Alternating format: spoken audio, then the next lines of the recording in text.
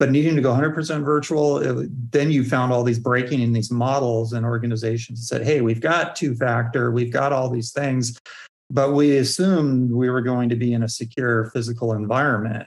And, the entertainment industry is one that's like been quite notorious for like physical security to handle the media, because it's just so critical that like pre-release movies don't get leaked out and things like that. So they used a lot of physical security there. And then going all virtual and having a supply chain where you might have one artist who their whole job is to do like the wisps of smoke on Game of Thrones. And so, but they get the whole movie, and then they're just one person, one company. So we had a lot of people sort of come back to sort of rediscover what John Kindervag and Paul Simmons at Jericho Forum and others were doing and talking about, and saying, okay, we need to like contextualize this for now. And that was one of the bigger impacts.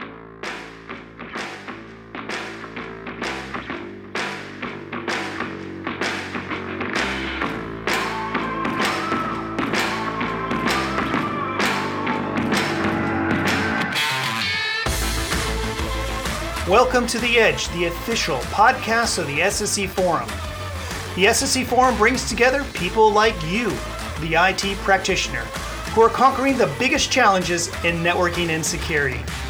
Together, the members of the forum share strategy, uncover requirements, and discuss best practices for enabling the modern workplace through security delivered at the network edge. To learn more about the SSE Forum, go to sscforum.io. This podcast is sponsored by Access Security. Access Security secures the modern workplace. They make access to resources and applications impossibly simple and completely seamless. Take the Access 29-minute challenge.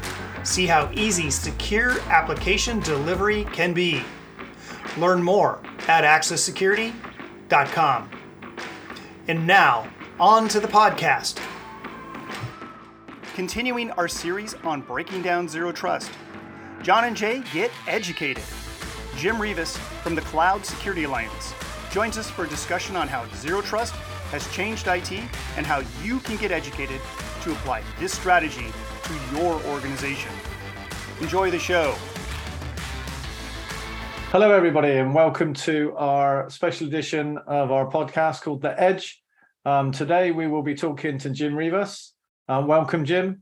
My first question, I guess, the same with all of these podcasts, is to ask you kind of, where did you start out in IT or security, and how did that kind of career get you to where you are today? Jay, happy to do that. Thanks for inviting me. I'm happy to be on the edge for some edgy conversation with you and John. So my story, I've always been interested in computers, a tinker, like back in the 70s when I was a kid. And, funny kind of looking back on it in like 1986-ish, as I was in college getting my computer science degree. Actually, that was like my first experience. It wasn't called the internet exactly at that time. I know it went through some different names. I think it was NSFNet, but the university connected to a medical research center, and you're able to download an application to the VAX VMS system that would allow you to backdate object code. And I didn't quite understand the implications until I saw it was used, that students would wait until the computer science professor posted the perfect source code for whatever project, and then they would go type that in, use that program they got from the internet, backdate their object code so it appeared like it got in on time, get perfect scores. And so sort of that, internet can be evil was a very early thing. So, graduated in 87 with my degree, and pretty quickly got into the PCs and was part of like selling computers, and got into the internet working. And as you started like building enterprise networks and systems and all those complexities, the really interesting new problem was connecting to the internet and how you would you create this immediate security problem, even with a pretty small like blast radius back then. So, 92, 93 that was like those original firewalls and playing around with that. And I've just sort of always stuck in, now I guess we call it cybersecurity, because you just had this really wonderful blend of the technology, the science, and the art, and the motivations, the art of war, and all of these thoughtful adversaries. And so it was pretty easy for me to just see this as a career. And so been doing it for 30 plus years as what I would call the information security, and have enjoyed it quite a bit. So it's quite interesting because when I was at university, and no doubt when John was there as well, we had like Janet, and I forget what it stands for. But that was, and then Janet kind of became the World Wide Web. And I remember using that to download versions of Doom and Quake so that I could play them on the corporate network. And almost everyone we've spoken to as part of this series at some point have said they've played those games, and that those games had kind of an effect on networking and cloud and all of that. Was that something you ever did? Absolutely. Doom and things like that. And boy, the early bulletin board systems and things, and just like that internetworking, sharing like cheat codes or sharing, different ways of unlocking stuff. It was pretty interesting. I was a young dad, so I had to sort of, I had some inability to not get out on the extreme, but yeah, just the curiosity of that. And I've always felt like gaming is going to play a bigger and bigger role. And I think it kind of has in our industry. We're on the sort of precipice of it being a much bigger part of cybersecurity. Yeah, and I know we slightly digressed, but actually, I think it was Chase that mentioned that some of the kids nowadays are already using MFA to log into games. So it's something that's already prevalent in the younger generation, which is, I think, is a good thing. Yeah, I mean, I talked to like my son like a while ago, and like he would put all his information out there and not care apparently, and he understood my industry and said, it's a risk-based decision. I have no money. You'll bail me out if I get in any trouble. But as he's gotten older and he has more assets there, it just immediately like changed to a very secure approach to this. So it is, I think the younger generation, it's actually a lot of the security problems we have more legacy, and the younger generation is going to save us from that, I think. So I noticed, I stalked you earlier on LinkedIn. I noticed that you had a couple of advisory kind of board member roles. Is that what kind of led on to the CSA? Because I noticed you were a consultant for a while as well. Yeah, I did consulting for a long time. I did a .com startup called Security Portal in '98 and sold it in '99. If I would have waited another 6 months, I could have gotten 10x. If I would have waited another 12 months, I would have got nothing. But it kind of made me like really love entrepreneurial stuff. So what I learned from that, I tried to do more sort of advisory help. Then the other pivot I had is I got asked to join the ISSA on their board, the Information Systems Security Association, and it ended up running it. And it was sort of that combination of like being an entrepreneur, being an advisor, but also the nonprofit, understanding the power of the community in cybersecurity and people sharing, because you could make the case that a lot of cybersecurity is like the original private fire departments, that at least that was what was real popular in the colonies in the United States before it became the United States. And, you watch the building next door burn to the ground because that wasn't part of your private fire department's venue. And there's a greater good aspect in us sort of sharing and trying to create this higher baseline of security everywhere.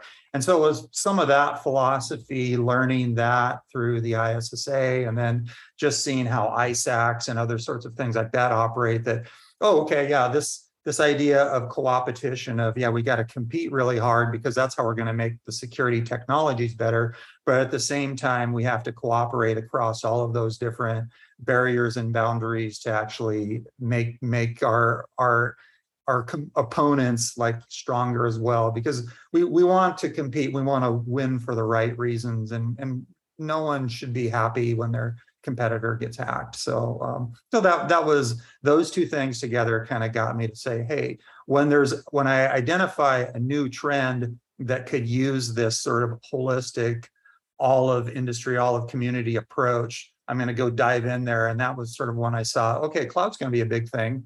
Let's start building the best practices now. And so that was like the 2008, 2009 timeframe that I started like thinking about that and putting the plan into place. 2008, I mean, that's kind of the early days of cloud. What were sort of the trends that you saw coalescing around this change in technology, revolutionizing our space? What were some of the early signs that you saw that, cloud was going to be the thing? So you started to see like how quickly someone could take an idea, and I was thinking more like proof of concept initially, but like, hey, is this a good idea? Well, I can't get 100 computers like immediately, but I can use this cloud thing and do that. And at the same time, or similar time frame, there was, I think, a Harvard Business Review like article that was about how IT is going to move in this direction, and it was a really nice article that was drawing the parallel to the electrification of America and how in the early industrial age, or somewhere in the 1800s, every big company manufacturing had a vice president of electricity because you had to create your own electricity. And then when we got the grid and the electrification of America worked and you centralized power sources and it was plugging in, that really changed manufacturing quite a bit. And the parallel with where we were with IT, everything is stuff that you buy and configure and install. It just was, this is going to be like, this is, cloud. I was thinking it'd almost be overnight that people would like jettison. And obviously I was a little bit Pollyannish about that and the long tail of legacy technology, but just seems so obvious that, hey, using something as a service, using something on demand, like you turn on the lights, that's how we need to be doing compute. And so I just quit all the consulting I was doing and just really focused on like launching this.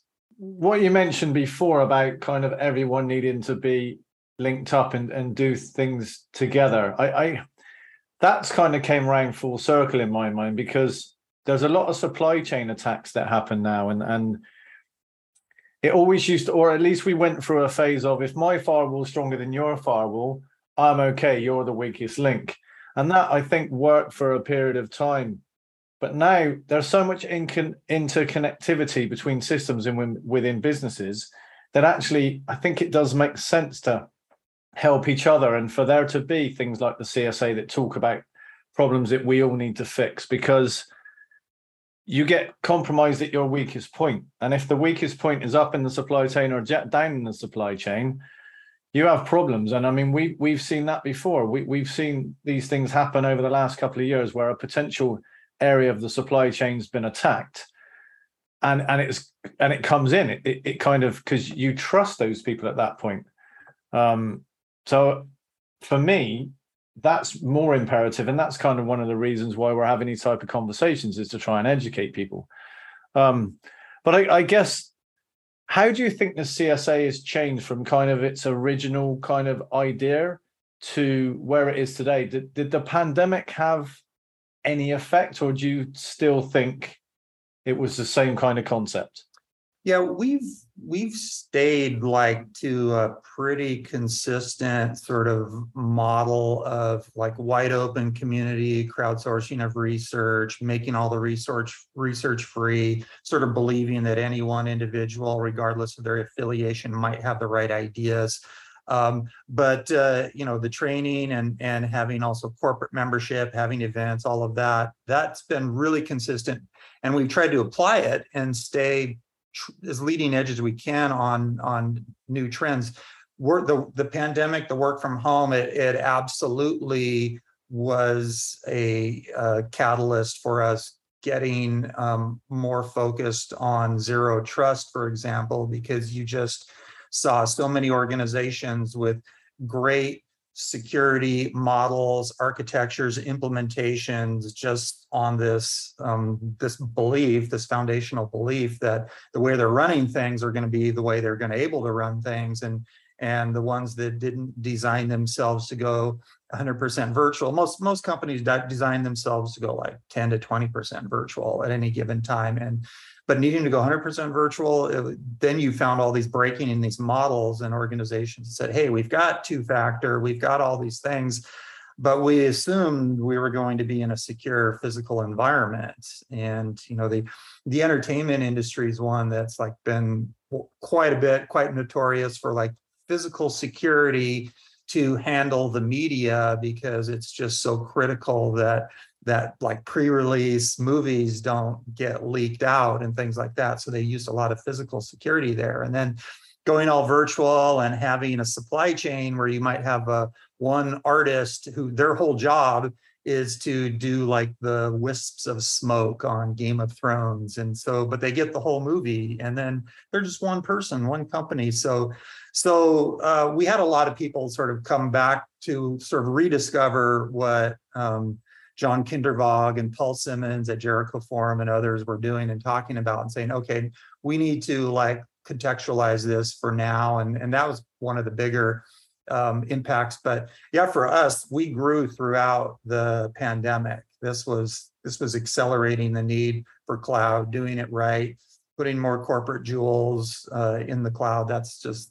the trajectory we're on. Yeah, I have to admit, I mean, I've only transitioned over into more of a salesy type role over the last 4 months. And I think the pandemic had an effect on me. I've worked in IT at corporate side 25 plus years, and I guess I've always wanted to help people, and I always wanted things to be done in a particular way. And luckily enough, I worked for companies where we could be the forerunner of technology. So we did happen to be in a good shape, but I wanted to go out and help other people do it. I wanted to, and I mean, I took the exam through the CSA during the pandemic. I went out and studied I kind of looked at zero trust, and there was some confusion out there, and people badge it different things. And even I called it, I think I called it a strategy when I spoke to John, and he called me out on it. And it was very interesting for me to do that. And it was only at that point during the pandemic. And to be honest, I think I love being around people. I've spent all my IT career pretty much working at home, but spending time in offices and being with people. I'm very much a social person. So I think if the pandemic had not have come along, I'd have really struggled breaking the bonds with people in offices. But because I was stuck at home, those bonds kind of got broken, which allowed me to, I think, finish off and take the leap of faith and end up where I am today. So I saw a massive change in businesses, not as much, I think, in the UK as maybe you've seen in the US, but I certainly saw people moving, and there were a lot of virtual events going on during the pandemic because we couldn't get face to face, and a lot of those virtual events were around cyber zero trust, and obviously we saw ransomware go crazy as well during that period. So I'm not surprised that was a time when you got really, really busy. John, I was thinking, I know that you kind of progressed during the pandemic and kind of jumped ship as well. I'd be interested in your feelings around that.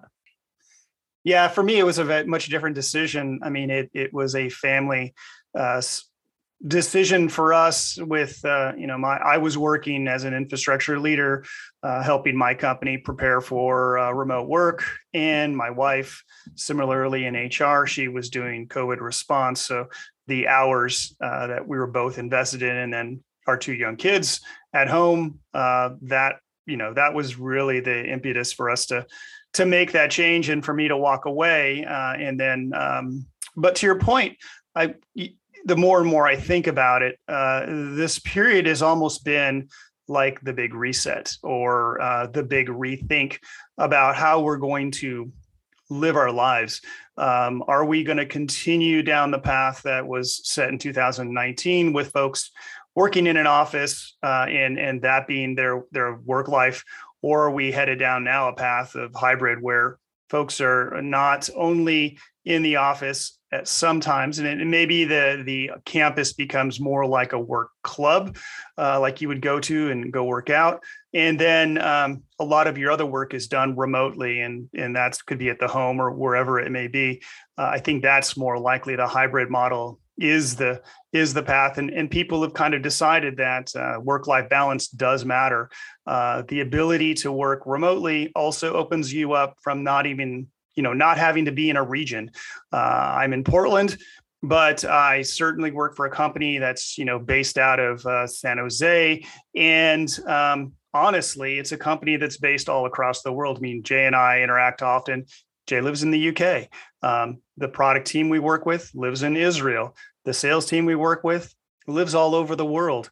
And I think that's the model going forward. So, but that does open up some questions around security. If all your workforce is not maintained behind a castle and a moat, security becomes very paramount, because you have to factor that in across the board. To your point, Jim, around movies, the guy that creates the smoke on the screen, he has the ability to have that entire movie or that entire TV show. And maybe that's the linchpin episode. That has value. And folks are going to go out there, and the bad actors are going to be asking, hey, how can we get a hold of that? So you now got to put mechanisms in place. And that speaks to this term of zero trust.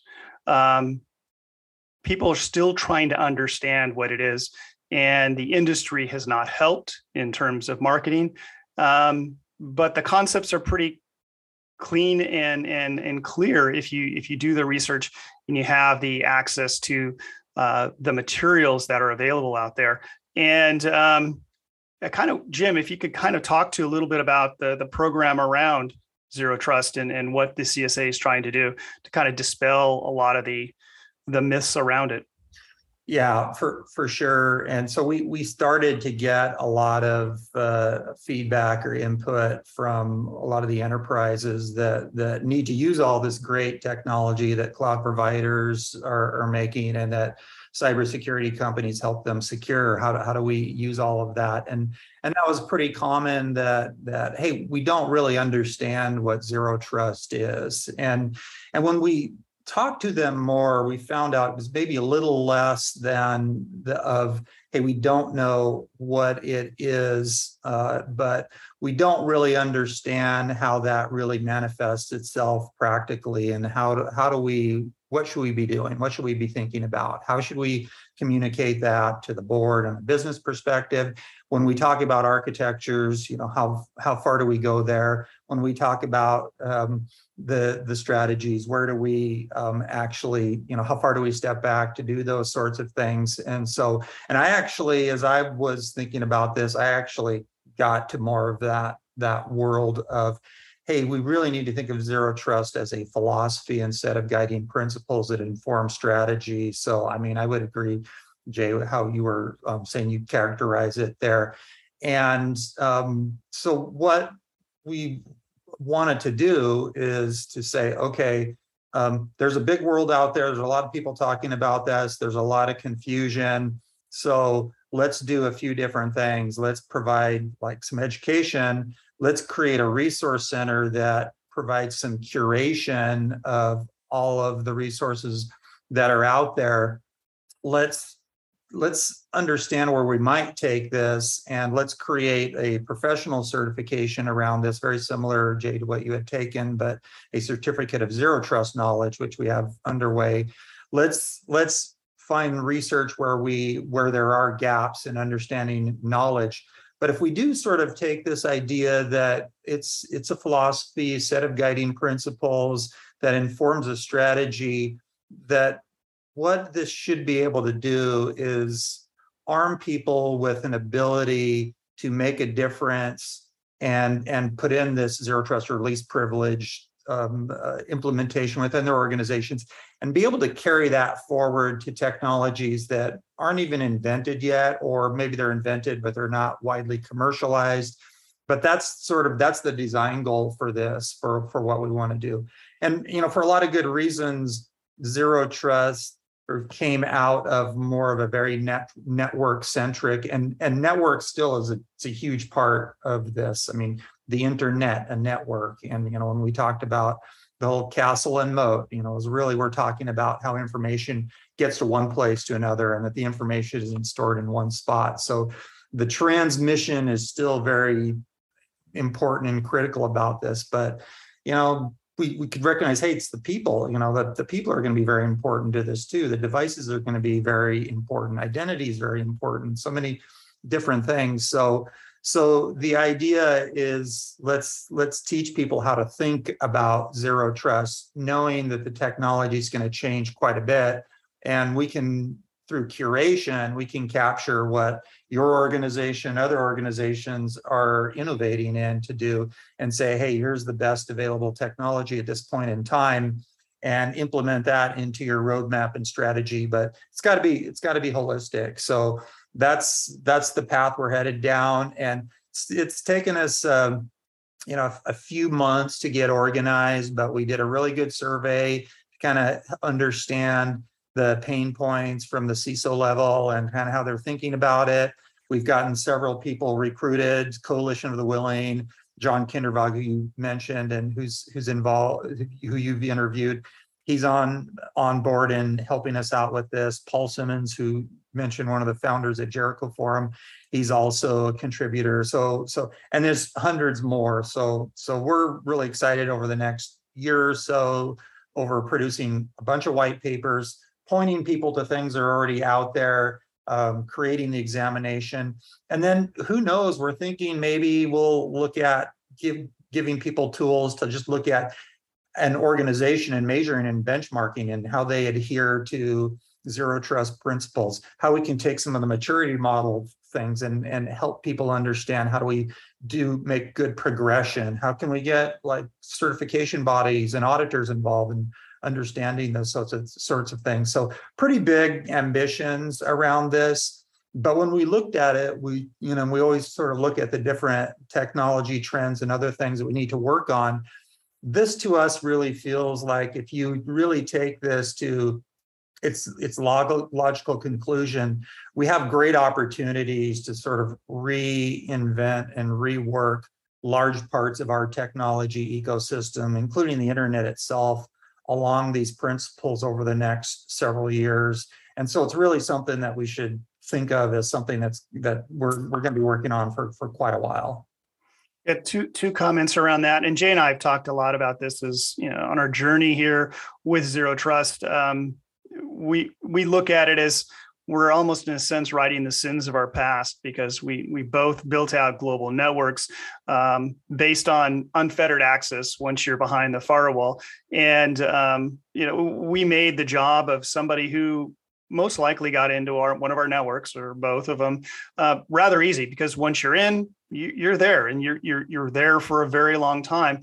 And I think detection these days is somewhere upwards of 250 days before you detect somebody within your network. So that's a lot of time to hunt around and find the crown jewels, the things that are important to a business. My second question was, or comment, and it's probably a question as well, is the business imperative for Zero Trust? When we interviewed Paul Simmons, and I was very surprised coming out of that conversation, just how much we talked about the need for changing the way that folks are doing security, because applications now are, distributed all around the world. Data is resident in every nook and cranny of the internet. In order to bring all of those things together, there has to be a mechanism, a strategy associated with that.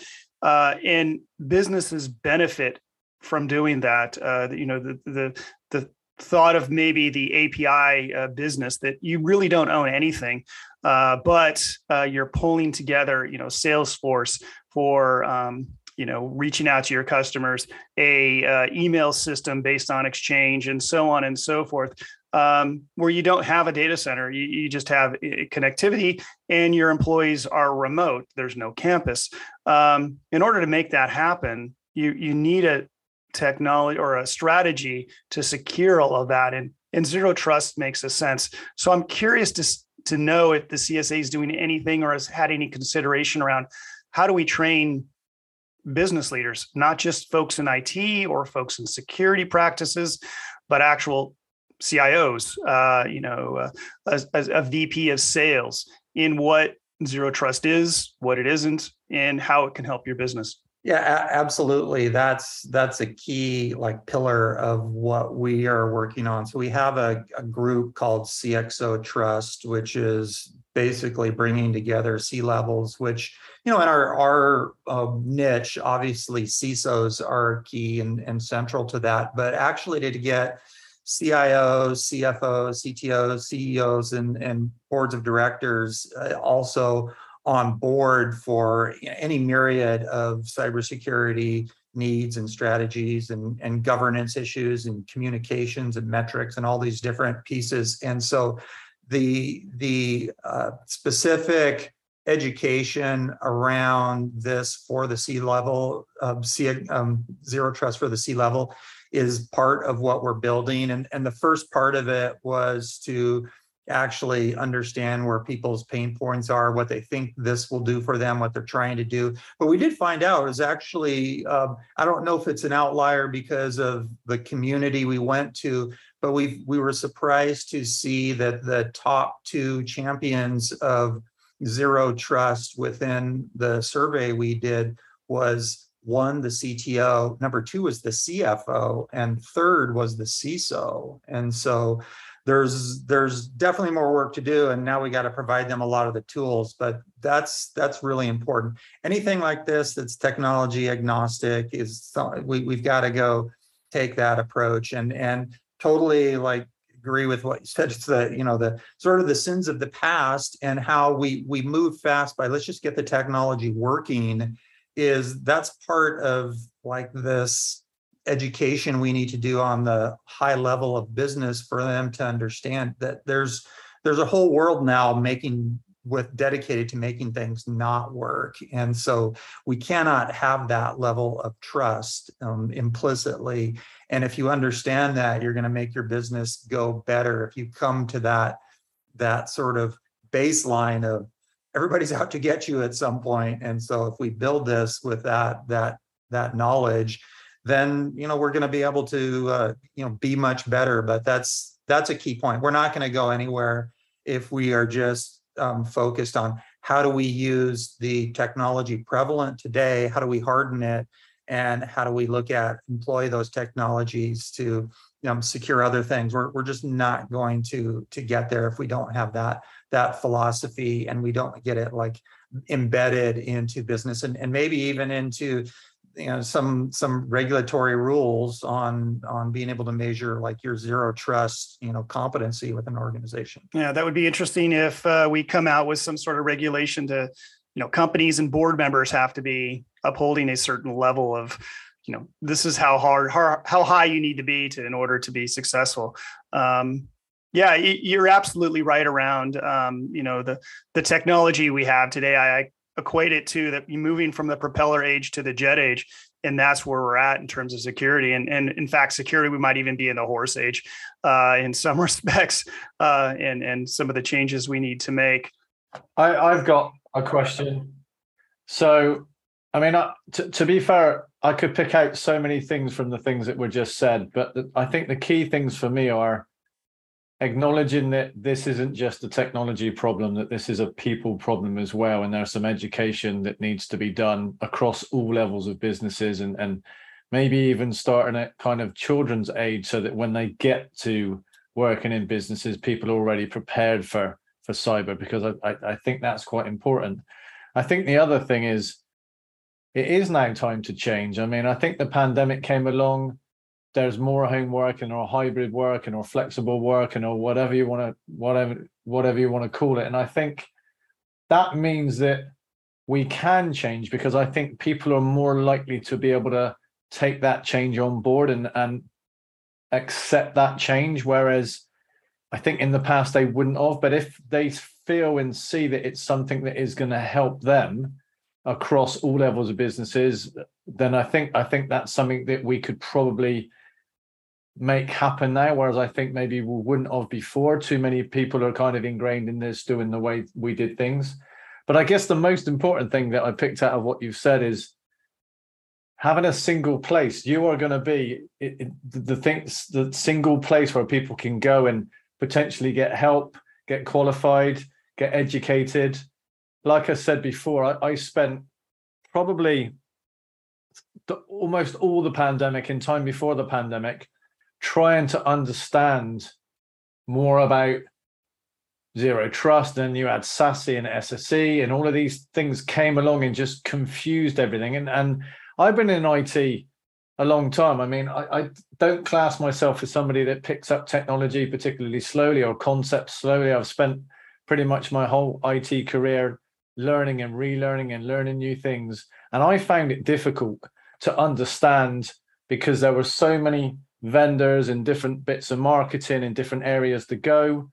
So, I mean, to say I'm over the moon that there'll be somewhere where people can go to find that information. And actually, normally one of the questions I ask on these podcasts is, where would you recommend people start? And I'm assuming your answer is going to be with our website. But if it's different than that, feel free to elaborate.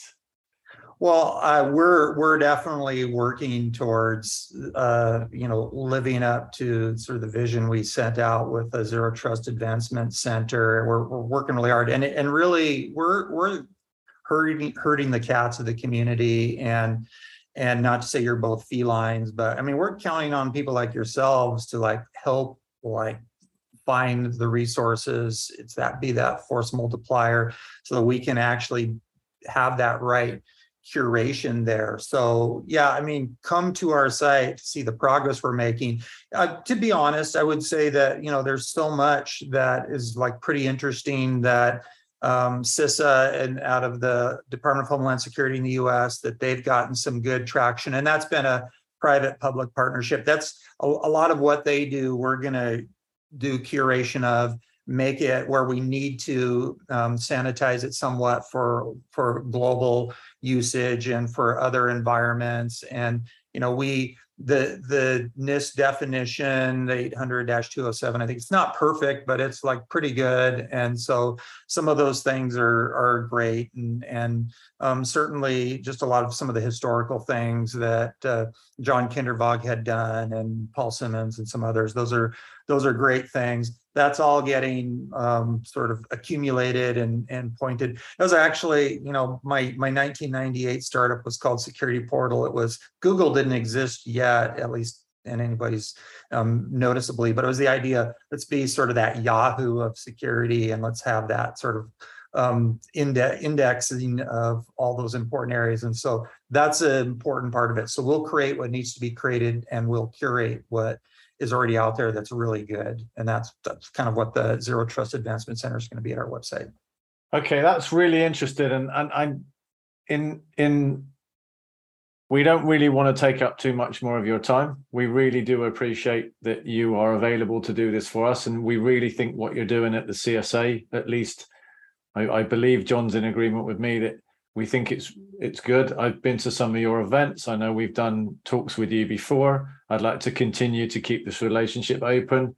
It's certainly been useful, this conversation. And John, I don't know if there was anything else you wanted to add. No, I think it's imperative on folks to learn about this technology, have a resource for it that is non vendor related. And I mentioned earlier that us vendors out there, we've not done a really good job with Zero Trust and made it into a point where it's almost a trigger word in some sense when you talk to folks, and it shouldn't be that way. It really is. I think we mentioned it. It is a path forward to right the wrongs of the past and lay the ground for the future. The next 5 to 10 years as we continue down this journey of cloud and everything that brings with it. So really looking forward to working more with CSA and making those materials available for people out there getting started in this industry and folks like us, Jay, that have been in the industry for a long time. Well, we're super optimistic about what the next few years can bring. And, I know that it was a conscious decision when they started writing the RFCs for the internet that they purposely left out security. It was a mindful decision. But, the reality is now we have technology that's advanced to a point that with automation and orchestration and everything we have out there, I think it's really possible that, maybe it wasn't bad that we are really starting on this journey now, because I think we've got all the pieces are in place. We just got to go execute all of us together. And so it is one of those things that every part of the cybersecurity ecosystem, it's got to be a player in this. And so hopefully we can provide some leadership there. We definitely need leadership from a lot of different groups, but we're hoping to do that and make a difference. Awesome. Jim, thanks for your time. Absolutely. Thanks for having me.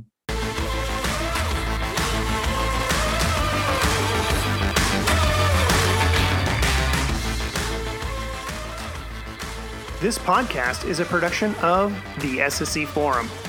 Editing and post-production is provided by John Spiegel. Sound engineering is expertly conducted by Chris Danby. Food recommendations? Solely the territory of Jay Tilson. Thanks for listening, and give us a follow on LinkedIn, as well as on Twitter.